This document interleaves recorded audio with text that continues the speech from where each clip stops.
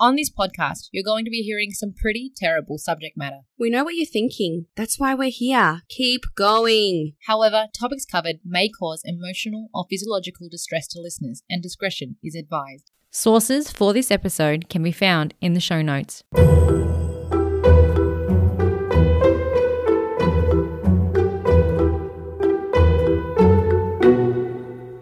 Hi guys and dolls, and welcome to That's Terrible. Keep going. I'm Casey K. And I'm special co-host MK. Oh, special. That's a bit of a stretch, but it's about time we got you back on the podcast. Yes, I'm back for more punishment. Yes, well, guys, I made the mistake of telling my twin brother Max the truth that his episode, so right back to episode 6, the St. Francis Dam disaster, was actually our second most popular episode, which it surprises me, Max, because I thought it was dry content and dry guest. What can I say? The people like what the people like.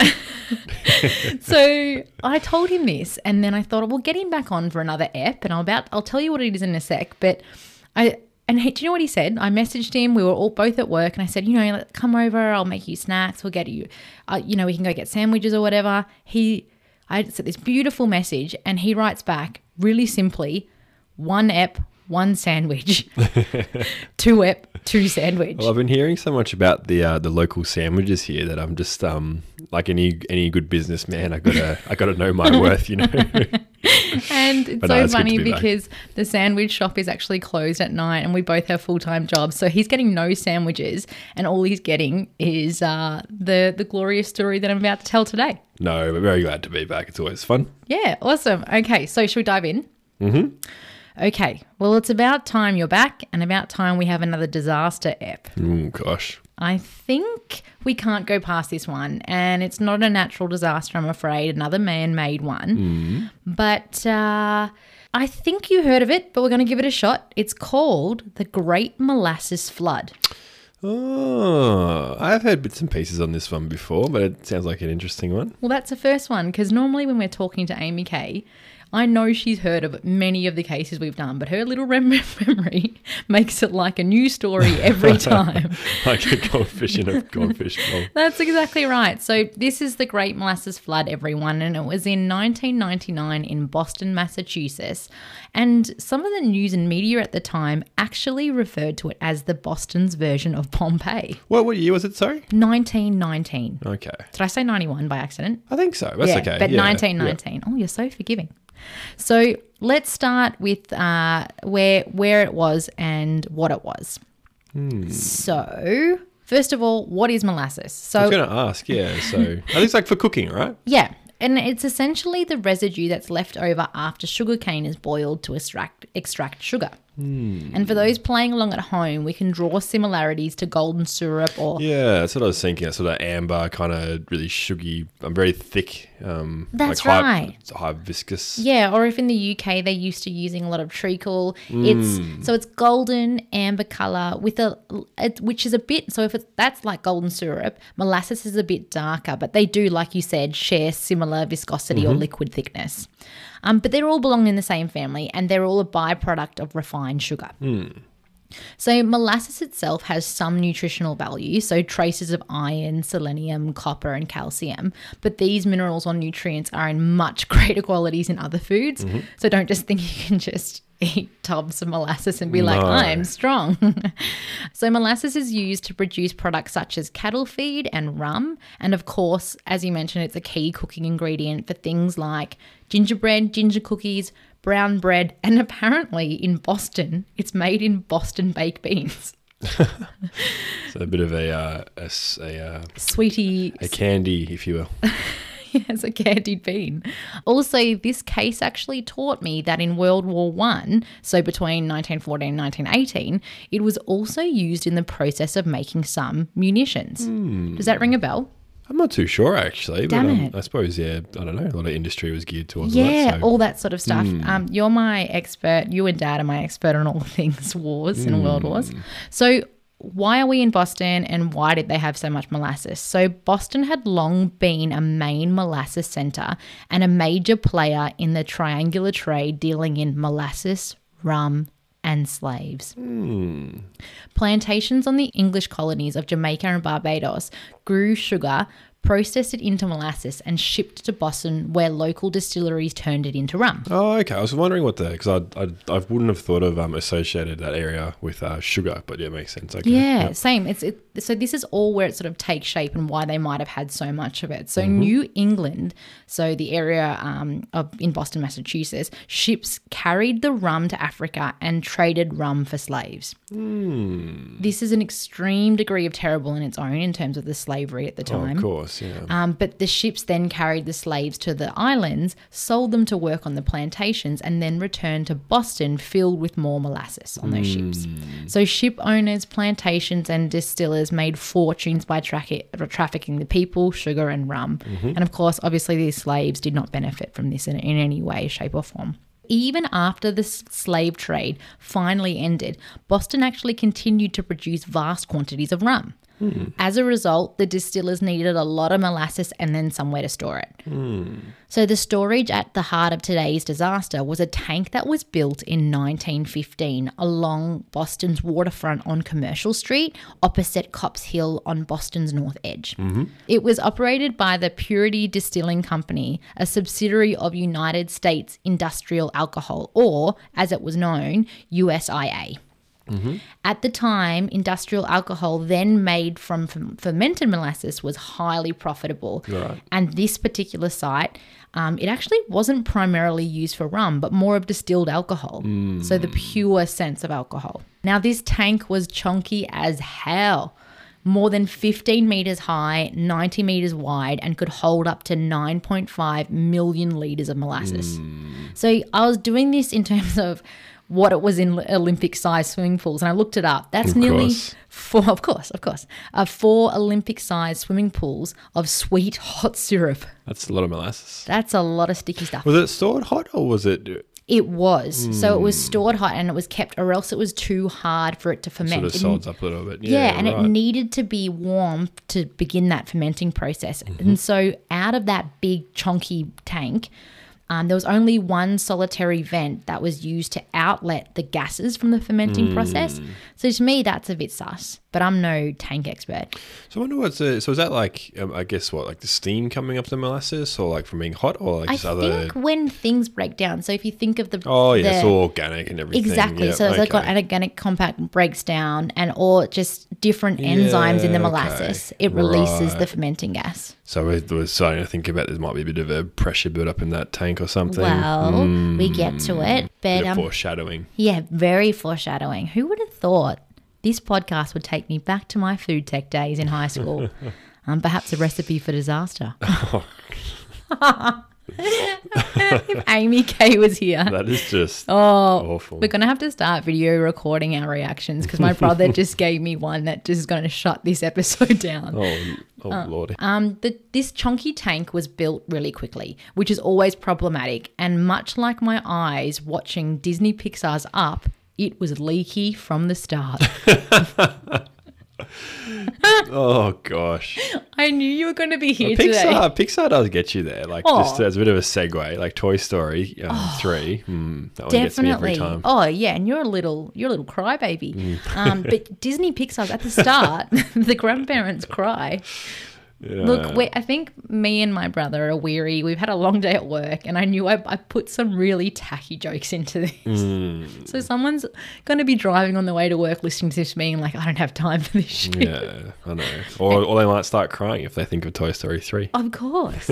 And in that way, we offer a variety of emotions on this podcast. Oh, well, that's terrible. Keep going. But I can back to molasses. Yes, back to molasses. So it was leaky at the start and also emitting rumbling noises. Nevertheless, it continued to be used. And what was the USIA's response to the leaky warning, you ask?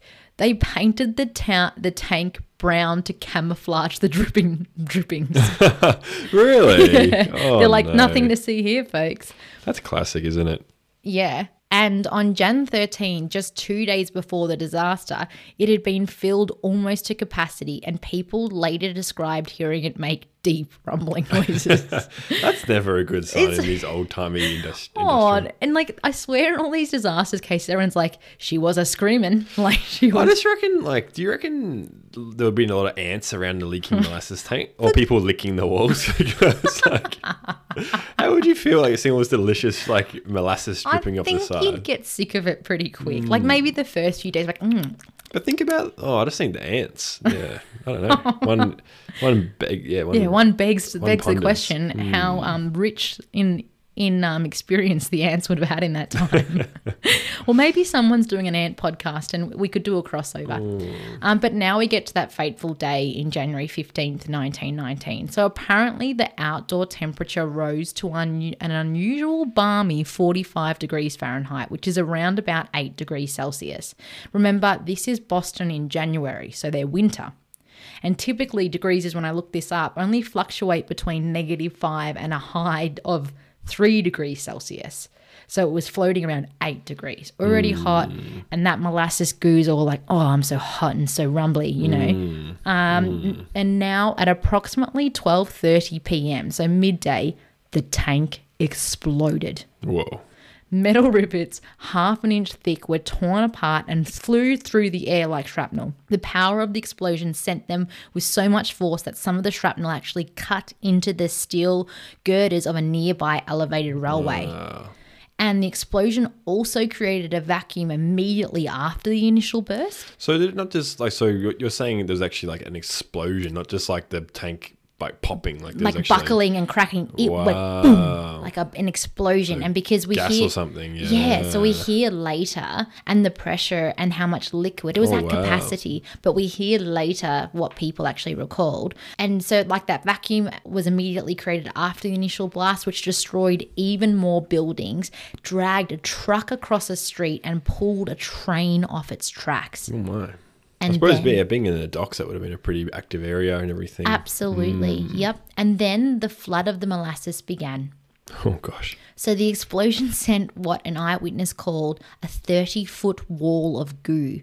But in actuality, the resulting wave of molasses was later... So what's that, about 10 metres? Well, I'll do it for you, Joel. But yeah, around that. But the resulting was determined to be 15 to 40 feet, so 5 to 12 metres high, and some 160 feet or 49 metres wide. And this was flooding down Commercial Street at a speed estimated at 35 miles per hour or over 55 kilometres per hour. That's a pretty fast wall of molasses. Yeah, that's faster than a school zone. If you think about a car, you know, hitting pedestrians, That's fast, this is a hot goo going down the street. Now, a man called Isaac Yeton was hauling a load of automobile inner tubes into a shed when he heard a snap. So that's that initial explosion. According to court transcripts, he saw an electric railway car swinging towards him along with bottles and freight boxes. So just carnage from the town. He ran towards the harbour only to be overtaken by the wave of hot molasses. And he was carried over 10 metres before slamming against a door. Injured and completely covered in molasses, he managed to grab a ladder thrown to him by a foreman nearby, and he only just survived. That's a sticky boy. That is a real sticky boy. A goo boy, if you will. I'm going to leave that in. Serious. I'm not going to edit that out. I'm going to leave that in, and people are going to ban you from this podcast. They're going to love it. So a 70-year-old Commercial Street resident, Elizabeth O'Brien, walked out of her home with a tub of clothes to do some washing when she heard a large sound. She later testified, adding, "It knocked me down and tipped the tub over me. Her jaw was broken, and when she woke up, the entire building was gone." Her sister was found alive in hospital days later, having suffered a stroke and disfigurement because of the hot molasses. How crazy is that? The Bay State Street Railway Freight Depot and several motorised boxcars were all destroyed as well.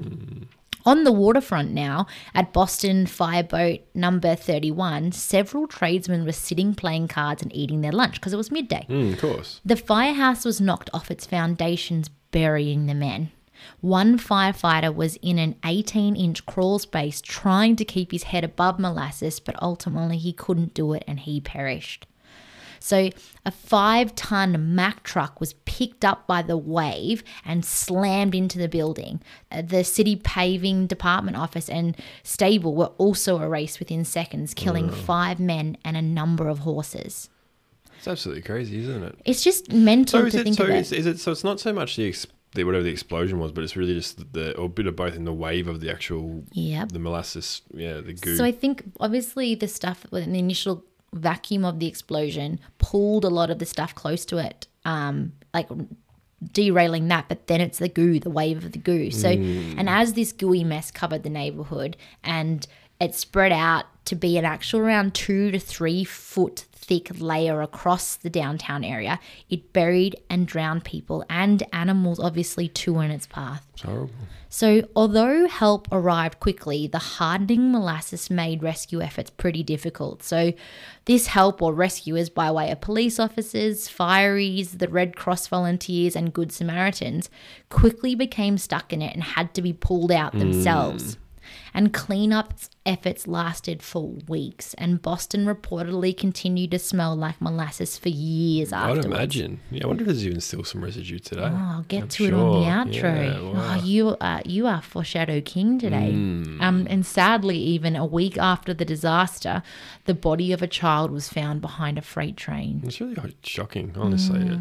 Like, I reckon it's kind of hard because we can, you see videos of like tsunamis and things, but like it's all very quickly and rushed, whereas it's just like big wall of just goo. If we're getting super scientific, the molasses is a non-Newtonian liquid in that it doesn't respond to forces like you naturally would. So as pressures are put upon it and as the viscosity changes, it changes the way it'll impact you. So even people getting stuck in water that's only 2 foot, you can fight against it. But something like this, as you push and strike it, you become almost kind of like quicksand and it's hardening as it's cooling down. Imagine. Yep. Yeah.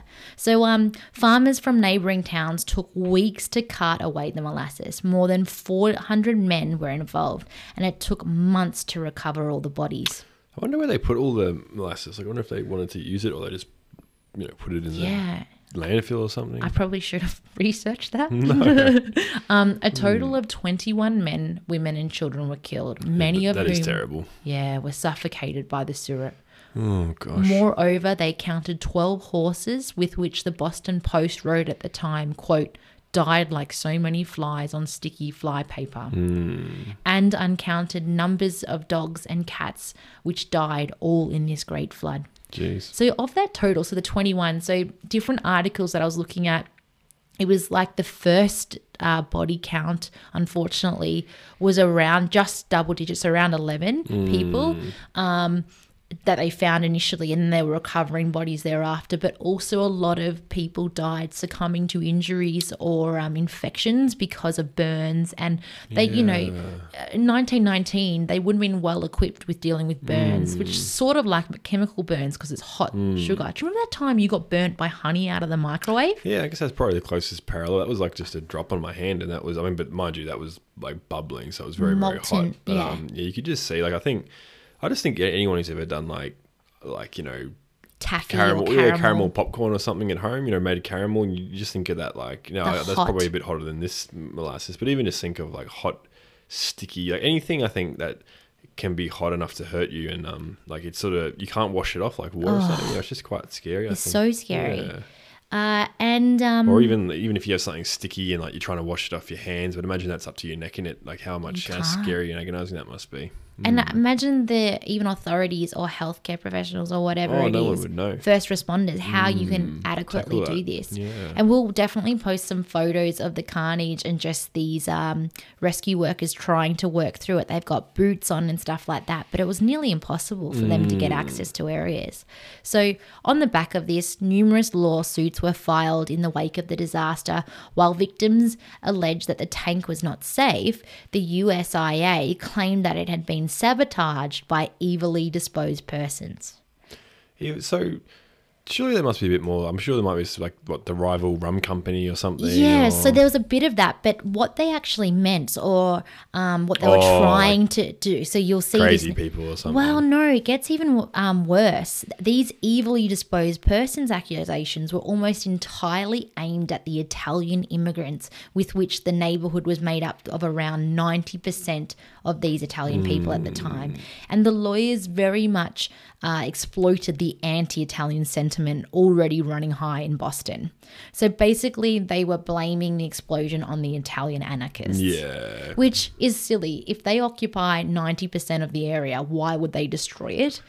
As well as a lot of the business, as well as you can imagine this time where the prohibition, where we're just getting into that, there was a lot of mob activity. So there's a lot of different background or historical culture or context around I think it's pretty common in history, isn't it? Really, whenever there's like a minority popular, it's like always a good scapegoat, us against them kind of mentality. So sure. I could see that for sure.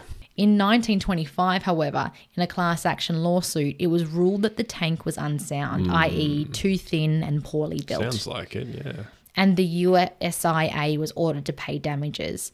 A state auditor ruled that the company's negligence led to a structural failure of the tank, and victims and families were granted around about $628,000 in damages. So that's in today's money. Each or collectively? I think groups of them were awarded that sort of pocket of them. And I think there was when I looked up in one of the articles, it said it was around 127 people filed for access to this. So I think they were in groups were awarded this amount. So in addition, the disaster actually resulted in stricter construction codes being adopted by the states across the country. So it was the first of its time in terms of that type of disaster. But so wrapping up this story, today only a small park in the north ends of Puopolo Park actually commemorates the disaster, and now a playground and baseball field presently occupies the site of the blast. And finally, I'll finish with this, and you touched on it. Local residents claim that on a steamy summer night, you can still smell the sweet aroma of molasses. I'd believe it. Yeah, I believe reckon it. for sure. I will close my eyes and I'll smell it when I go over there.